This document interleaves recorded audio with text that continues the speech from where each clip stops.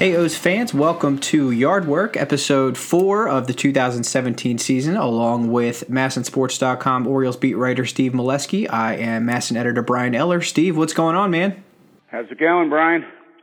Good. I'm actually glad to hear your voice, Steve, because, after last Saturday's game, all the comments on social media kind of acted like the world was ending, so I'm glad that I was able to hear your voice today, and the sun did actually come up, so good to hear from you today. So.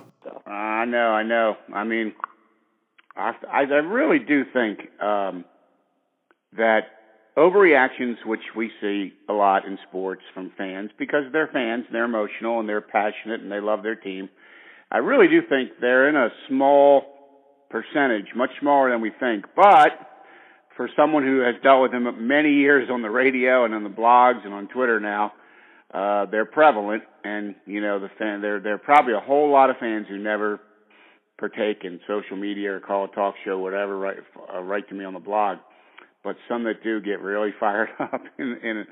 And one thing, I'll give you an example. I'm getting off track here, but when Donnie Hart gave up the 2-run single to tie the game Sunday, on my game blog, a fan instantly wrote this, Brian: "That's what happens when you have minor league pitchers." Now, Donnie Hart's career ERA is 0.35. And how good has he been for the Orioles since they called him up, oh, by the way, out of the 27th round last year? And how good has he been this year? But he gave up a big hit in a big moment, and someone said he's just a minor league pitcher.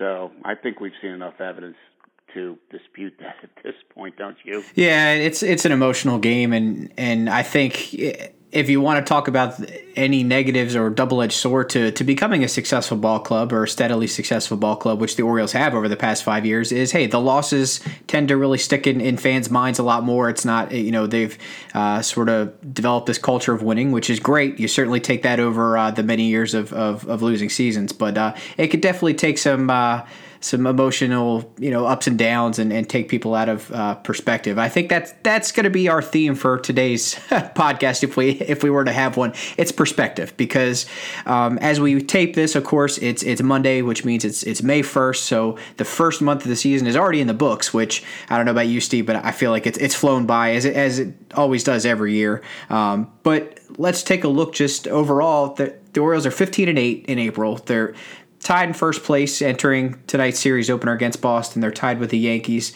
For the O's, it was their best team record in April since 2005 season. I'd say it was a pretty good month for the Orioles. It was. I mean, in the history of the Orioles franchise, dating to 1954, only 5 teams have ever had a better first month, or in the rare year when they played in March, you include March through the end of April. So in those scenarios, since 1954, 5 teams outperformed by winning percentage the 2017 Orioles, and this is a team that we only have to go back not many weeks to PECOTA, 70 wins. Fans on my blog all winter, I see a 75-win team, and they could still be that. This could be a mirage, and they could tank, and they could be terrible, but it doesn't seem likely to me, but they could, and so it's a long season, and they haven't won anything yet. We got that, but it's a great start. We can only judge them on what they've done to now, and then after 50 games, we'll judge 50 and 100 and so forth. And so 23 games, I'm giving them an A, because they have one of the best records in the game. They've had the injuries you mentioned. The rotation has exceeded expectations, even without Tillman and so forth. And, they're beating the American League East. They've won 65% of their games against the division. If they continue to do that, Brian, they'll probably be crowned division champions at the end of the year. So a lot's gone right. And so some things have gone wrong, but a lot's gone right. Right. And I know Buck talked about that was one of the keys, is not only getting off to a fast start. You want to get off to a fast start no matter who you're playing, but especially with all those games against American League East opponents, it's only going to serve them well down the road, not only from a playoff positioning standpoint, because you'll have some leg up on some of those teams record-wise, but also just experience-wise. This division is solid from top to bottom. I mean, we've started to see Toronto sort of dig out of their early season hole, and they're kind of coming back to form, which we thought they would. So, yeah, I think any success that you can have against the divisional opponents, I don't care whether it's April or September, that's going to bode well for you down the road. I think this is still the best division in baseball, top to bottom, the toughest. And so if you can win 65% of your games in the toughest division, we could debate it. Someone can throw out some others, and we can talk about it, but the East will be right in a conversation at worst and the best at best. And so they're doing well against good teams, and we're starting to see patterns emerge. I mean, Toronto's terrible start, you've got to dig out of that hole for weeks and weeks and weeks, and a lot of times teams can't. And so they're not buried, but they got a lot of work to do. The Yankees, the patterns emerged here as young kids hungry. CC Sabathia, ageless, doing okay, and the great back-end bullpen, and they might stick around. Tampa Bay, maybe better than we thought. Some things happening for them. And Boston, pattern that has emerged is they seem to be really missing David Ortiz. Their offense is stunningly, to me, been among the poorest in the league. Probably won't last. But for now, they're not. They're a shadow of their 2016 selves on offense. Now, other things could come together. Price could come back. Sales pitching great. Porcello obviously has not gotten off to the start. Cy Young winner last year, so a lot still to be played out. But you know, after a month, we're starting to see some patterns, and I think there's a lot of good ones for the Orioles. So a lot's happened since our last episode in the week. I think the big issue, or the big highlight or low light, if you will, is the weekend series against the Yankees, and we'll get to Friday and Saturday's games in particular. But I think what that kind of overshadowed was last Wednesday, which is the day our last episode came out, the series finale against the Rays. Well, the Orioles were the one kind of with the comeback kids there, and I know it wasn't as home run heavy as Friday night in the Bronx there, but for the Orioles to force that game into extra innings, that game went to extra innings. They gave up the run, and then they were able to come back and sort of win it in walk fashion, if you will. But that was kind of nice to see that resolve and for them to get a good series. And I kind of noticed that Seth Smith, who's one of the newcomers, of course, for the Orioles, he showed his contributions there. He had the Little League home run, I guess, a very odd play, not what you're going to see every day. But Steve, can you just kind of talk about Smith's contribution so far and what he sort of brought to the club, sort of a little spark for them? I know on-base percentage was a key factor in the offseason plans. It seems to have been over the past few years. That's one of the reasons he was brought in, and he's kind of helped spark that offense and give him a little bit more balance, I think. He has. I mean, he's been really solid. He's probably been one of the best everyday players when you look at the stat sheet. And maybe it's gone a little under the radar because other things have come to the forefront we're talking about, but this guy's been really solid. I mean, his numbers in his career against right-handed pitching say that, and they're playing out. They're not going to use him against many lefties. His defense is probably average-ish, maybe a little better, maybe a little worse. I think it's been sound so far. Certainly works the count, pitches per plate appearance. He'll probably be near the top of the team all year, and that's good because they're batting him near the top of the order most nights when he's in there. And just seems to be a reliable veteran to me. And, when you say reliable veteran, that almost sounds like a negative, but it's like he's one of these guys that doesn't bring anything that great as a tool, but he's just kind of solid all around. And he has ways to beat you, and he's smart. And if he needs a sac fly, he can work it. If he needs to try to get the pitcher to throw 10 pitches, he can probably do it. If he needs to drop a bunt, I bet he could do that. So kind of well-rounded, solid. Not all-star, not even an everyday player for a lot of teams, but you're going to see a lot of right-handers over the years, so he'll be out there a lot and seems to fit in perfectly in the clubhouse. He's kind of a quiet guy, reporters have found. He's not going to be our go-to interview guy. We know that, but that's all right. Who cares? The fans want to see a winning player, and I think he is that. And I know it'll be almost a week ago since by the time this episode airs, but Dylan Bundy, that was his last start. Another great start, 6 1/3 innings, 2 earned runs given up. His slider, which I know you've talked about in previous episodes, how he's really developing that into an incredible effective pitch there. It's really enabled him to get out left-handed hitters, which is great. I was just kind of curious, Steve, we talk about Zach Britton's sinker, Bundy's kind of developing that slider there. What do you think is the best single pitch that the Orioles have? Is it Bundy's slider? Is it still Britton's sinker? When you kind of think about it, what's sort of the most effective single pitch that an Orioles pitcher kind of boasts?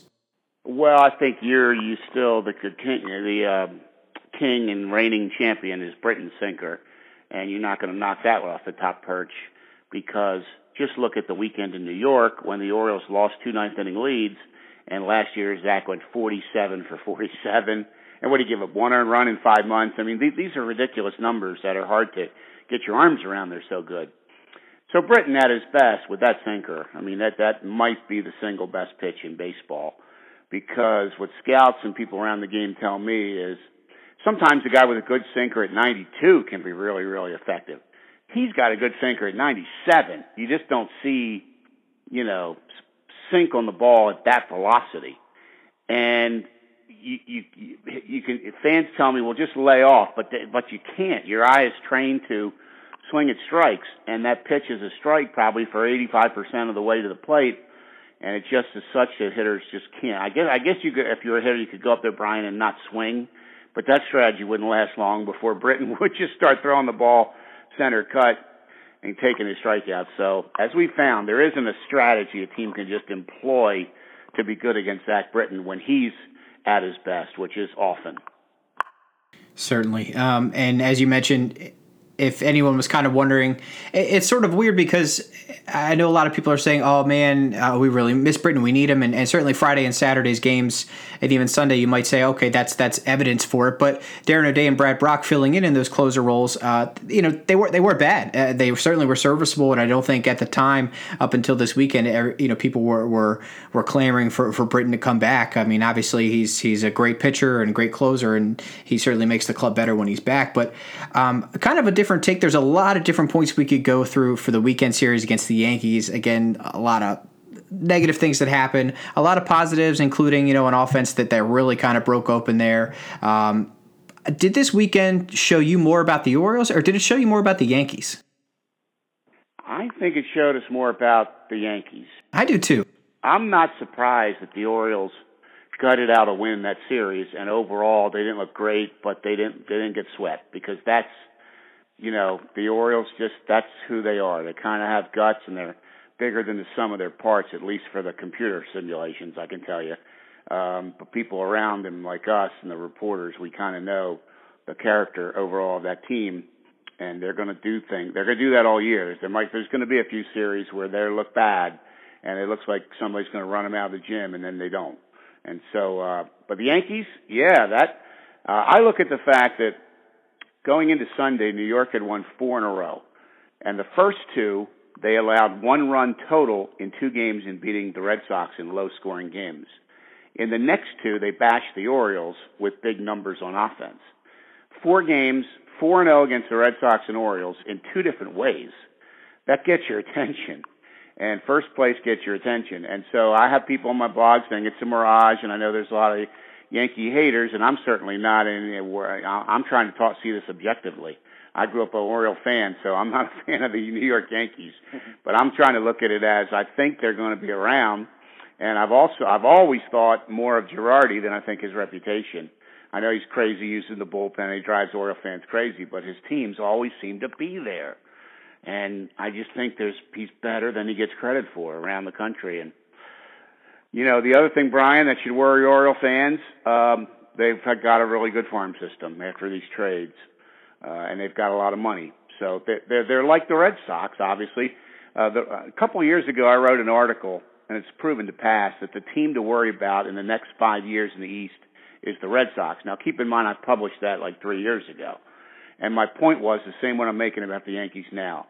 A lot of good young players, plenty of money, solid farm system, big market, big revenue, all these check marks that can help you win.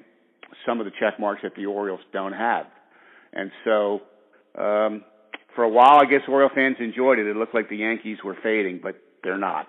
So, by the way, Gary Sanchez has played in 5 games. So I think they're going to be around, and it just adds this division, Brian. It's a bear. It's just a bear. So to be 13-7 and sitting atop this division, I think is impressive for the Orioles. Exactly. I was at the game Friday. It was tough to watch. Hey, I'm an Oriole fan like you myself, and it's along with being gut wrenching. I kind of sat there. I said, "Boy, this Yankee team is balanced." I think Aaron Judge had multiple home runs in that game, and it was kind of like, okay. I was always kind of keeping an eye on where he was in the lineup. How many batters did they have to get? But it turns out it didn't really matter who stepped into the box there. That team can really rake top to bottom, like you said, and. I guess moving to Saturday again, not really a comeback situation. The Orioles kind of got blown out there. Thankfully, this is a mature team and a mature clubhouse, and we talk about it all the time, Steve. One devastating loss like Friday or even a blowout loss like Saturday isn't going to stick with this team for very long. They're going to move on and do what they need to do, which is a positive thing. But, Ubaldo Jimenez, he's now got an ERA just south of 7.5. I think it's 7.43. He has only lasted 3 1/3 in each of his last 2 starts. I know members of the media, we talk about how he's a great guy. He's a good clubhouse presence, and I think we could agree that for as upset as all the fans are out there about his struggles, he's the most upset about it, right? But I think even the most loyal fans are kind of getting to that point where what do you do with Ubaldo? How much further can you go with him and the inconsistency? It's just I don't know, Steve. I'm really at a loss for words for what to say about it. Well, I know, and he all that you said about him is true, and I mean, to anybody who's met him, and that's most of the people not listening, but a couple of us who are here, there's so much to like about the guy, and his teammates greatly respect him. They just do. And at the same time, the front office, they have to make these cold, hard decisions, without sentiment. And so they're going to have to look at the fact that if he keeps pitching 4 1/3 or less, as he's done 4 times now, not only does it hurt you that day, it hurts you the next day. And he's hurting their bullpen because they're covering too many innings. And, one loss can turn to 3 or 4 because Ubaldo only went 3. And the bullpen had to pitch 6, and they keep shuttling the roster with these optionable guys to try to work around it. And so he's in trouble, I think, and I don't have any insight except I know Rock was on my radio show on 105.7 The Fan a day or two ago, and he reported last year that the club was open to eating the contract, and if they were last year, I imagine with fewer dollars and time, the same is true now. And that doesn't mean I'm calling for it or expecting it or predicting it. I'm just saying I think in the halls of the warehouse, if these struggles continue, the front office, which always has more patience than the fan base, will lose their own at some point and say, we just got to move on. That's my guess. But now Ubaldo can stop that talk by pitching better. He has throughout his career. Every time you think he's got one foot out the door, he gets it back. So that's what they're hoping, but if they don't get it this time, Brian, they got to start might have to be making some hard decisions. Now, how much would you say Ubaldo's future in the starting rotation is tied with Chris Tillman's coming back and depending on his progress there? Not directly in the short term because they're out of sync, and by that I mean Tillman's turn to pitch is Tuesday. As we tape this, the second day of the Boston series, and that'll be in the minors. But that could mean his next start in the majors would be Sunday. Ubaldo's next start in the majors could be Thursday, so they're kind of a couple days out of sync. It's not like you can just bring Tillman right back and replace Ubaldo because they're not synced up. But they can work around that eventually, and that could be a factor here, obviously. Starter comes back and someone has to lose their spot. And it looks like for now that someone could be the 5th starter, whether it's Asher, whoever, whatever they're going to do there. Alec Asher looks like he'll start Tuesday, I believe. In fact, he will. I think they've announced that. So Asher starts Tuesday, and Asher or Tillman starts Sunday. And tentatively, Ubaldo, as we tape this, starts Thursday. And as Buck will tell you, subject to change, moving target, stay tuned. And just a quick note on Tillman, like you said, by the time this airs, he will have already had another rehab start on Tuesday. But his last rehab start Thursday, April 27th, he was at Frederick. He gave up 8 hits, 6 runs, 4 of them earned over 5 innings.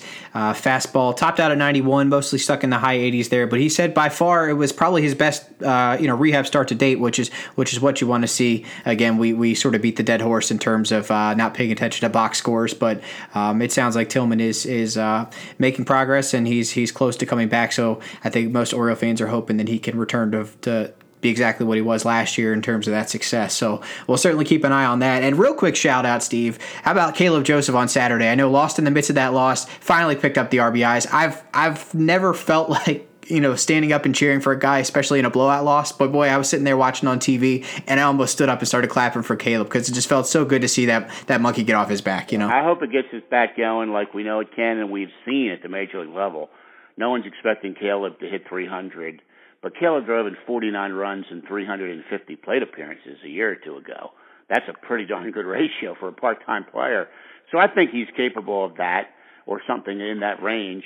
And so now it'll be nice to see that this is over. A few people could have handled it better, Brian, publicly. He would joke on himself. I mean, this is the guy who went through the testicular situation last year, making jokes, handling it great, taking the kidding and the ribbing he got. Then he had no RBIs, and he's handled that great. He's answered all the questions time and time and time again. And so you feel happy for him. He's a great guy, as the Oriole fans know. And I know privately he was beating himself up. I just know he was. He's that kind of player. I know it had to be eating him up. Had to be, and was, because he cares so much and he wants to be good. And while that was going on, Brian, the guy's playing great defense. He's not taking a whole year without an RBI into the field. He's calling the right pitch. He's blocking the ball. He's throwing out runners. I'm telling you, that's harder to do than it sounds.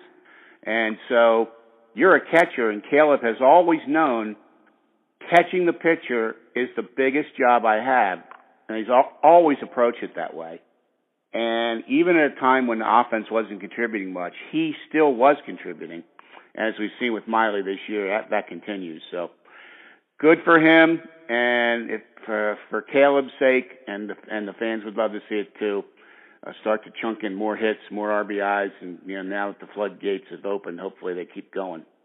Certainly, I think I'm hoping, same as you, I'm hoping he just goes on a tear from now, and he certainly earned that success. So I guess let's just kind of run through a couple things that have happened from a roster situation. Again, these might all be outdated by the time we air on Wednesday, but it's just in case there's a lot of things going on every day. The Orioles are certainly a team that make a lot of moves. So just to kind of get you guys caught up in terms of Joey Rickard, of course, came off the disabled list Friday. Had a couple infield hits, and I know Buck was praising his fielding ability, especially out left field, to kind of get a good jump on some balls hit out there, and maybe could have kept a double, or a single for me and a double, things like that. So it was certainly good to see him back in the lineup, and hopefully he can stay healthy. We talked earlier about, Steve, you mentioned Seth Smith contributing, and Adam Jones is kind of quietly under the radar, having a really nice start to the season. And I don't know whether that's because the top of the lineup is allowing him to kind of to have some situations where he can get that average up, and certainly with runners in scoring position. But I think when you have Rickard up at the top, or Seth Smith, again, depending on the pitching situation, I kind of like the way the top of the lineup's kind of balancing out for the Orioles, wouldn't you say?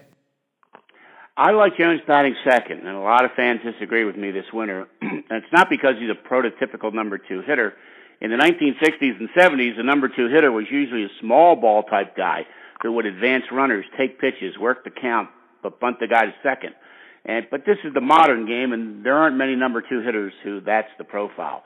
I like the fact that they got a guy batting second who can and has hit high 200s, can hit 30 home runs, get some big hits from time to time, can run. He can steal a base, or he can go first to third, and he's the start of the big boppers, if you will. And then you got to have Manny third, right? I mean, he's your best hitter, and then you have Davis and Trumbo 4 or 5. That's pretty strong, and then Scope and Wellington down there somewhere. So it's a really good lineup how they have it right now. And for me, Jones batting second works the best for me, and he's taken a few more pitches, and more that's up. We can look at the stat sheet to tell us that.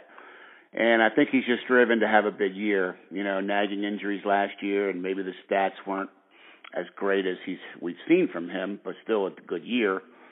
Not maybe the all-star level for 160 games. And he's just a driven player. Fans can see it. how many times do we have to tell him he plays hard every night? He's a leader in there. He leads by example as much as, he's a very vocal player. We know that. He's not afraid to be quoted. He's not afraid to talk to anyone, anytime. And so that's good.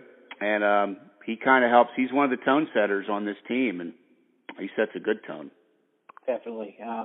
A lot of bullpen action following Saturday's loss. The Orioles optioned Jason Aquino and Vidal Nino. Aquino gave up the game-winning home run in the 10th on Friday. Nino the grand slam earlier, a couple innings to Jacoby Ellsbury in that loss. So, and then Logan Verrett called up Sunday, got out of the jam, got the wonder for the O's in the 11th on Sunday. It's nice to kind of see some passion from him. I don't know too much about him, but actually, as we're taping this, he's since been re-optioned down to AAA Norfolk. Mike Wright's been recalled from the Tides. So a lot of bullpen shuffling going on there as we look to sort of moving forward. Again, the Orioles, by the time people listen to this, they'll be finishing up their series with the Red Sox, but as we're filming this, they're starting it tonight. Again, you really have no time to dwell on over the weekend because, boy, another AL East foe coming up. Dylan Bundy gets the start tonight against Rick Porcello. We'll just be on all eyes to see how well Bundy can continue that success. Again, we talked about it off the air before we started taping, Steve. I think a lot of people are tuning in. This game's on ESPN because they're waiting for a bench-clearing brawl.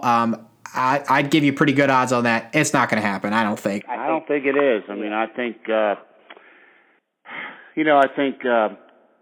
slide was not dirty. People continuing to harp on Machado's slide, I don't get it.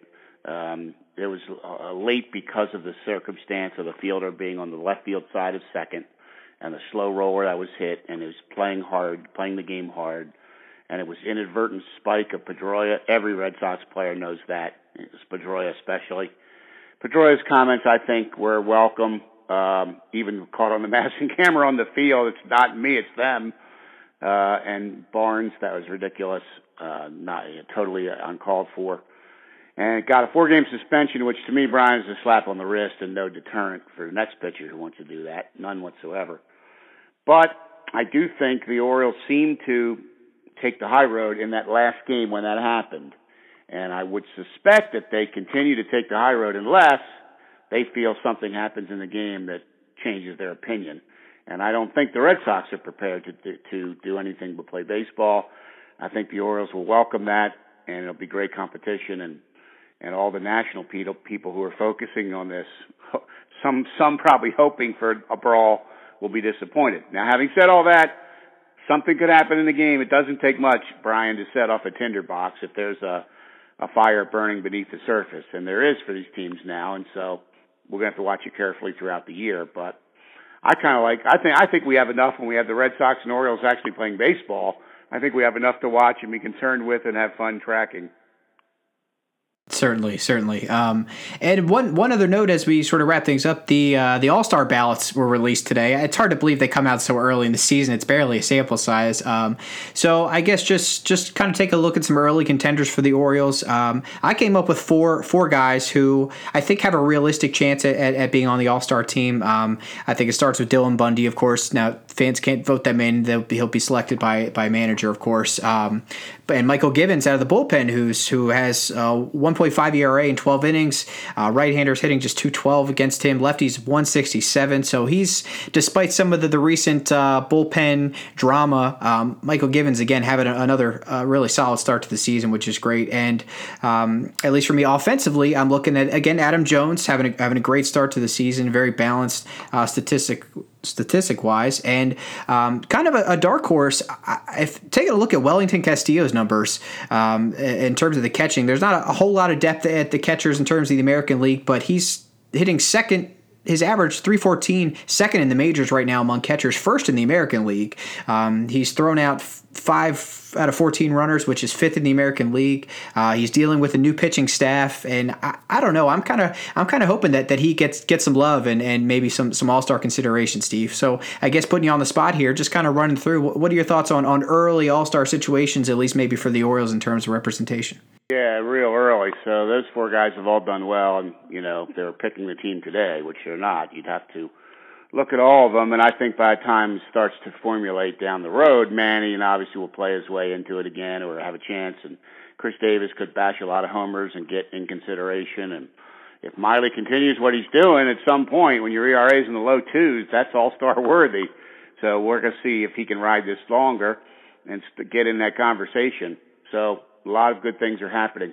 In the case of Givens, if he were to get it, to me that would really be a boon and a feather in the cap of the Oriole bullpen, because that would have meant in recent years 3 non-closer Oriole bullpen pitchers, Darren O'Day, Brad Brock, and if Givens did it, Givens, would all make an all-star team. That's really unusual, and that tells you how good this bullpen has been and can be when you have guys who don't save the game very often, who pitch in the innings before the ninth and pitch so well that you have to look at them for that team.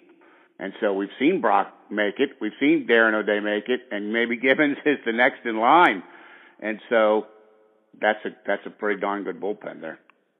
Absolutely. So, like, as you said, it's very early. There's a lot of things left to play out. So, but fans can start voting on the ballot. So, make sure that you guys get out and do that. So, Steve, as we wrap up here, anything else you got burning on the radar there?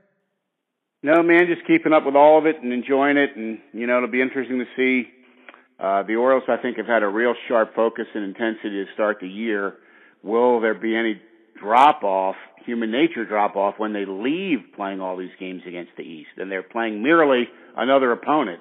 It seems like these games against the East are just so big. Every night feels like, like it's the NFL and it's the one game and Sunday's arrived.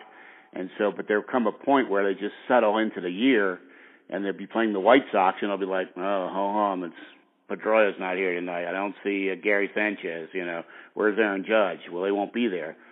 And so they're going to have to win some of those games too. So that'll be interesting to see if they can keep that focus. I imagine they will. The Orioles are good at that. And then keep watching things on the farm. Some interesting things emerging there. So long way to go, and it's baseball. So reporters, we have to grind too, Brian. We have to grind it out every day. You'd make my all-star team, Steve. If that were a thing, you'd be on my all-star team. So there just is, in the blogging world, there just isn't where you can say, well, that story was so good yesterday, I'm going to take 4 days before I write another one. No, usually you take about 4 minutes and you start thinking about your next one. So you don't really get to sit back and relax too often. Absolutely, I know the feeling. So as you mentioned, the Orioles, they finish up their series with the Red Sox, and then they play some non-AL East foes for what seems like the first time. They'll play the White Sox, and then the Battle of the Beltway, the Nationals, 2-2 there. That's always an interesting series, so we'll make sure we check back with them next week. Fans, be sure to check out MASNsports.com for everything Orioles, and subscribe to the Yardwork Podcast on iTunes and on SoundCloud. Until next week, we'll see you.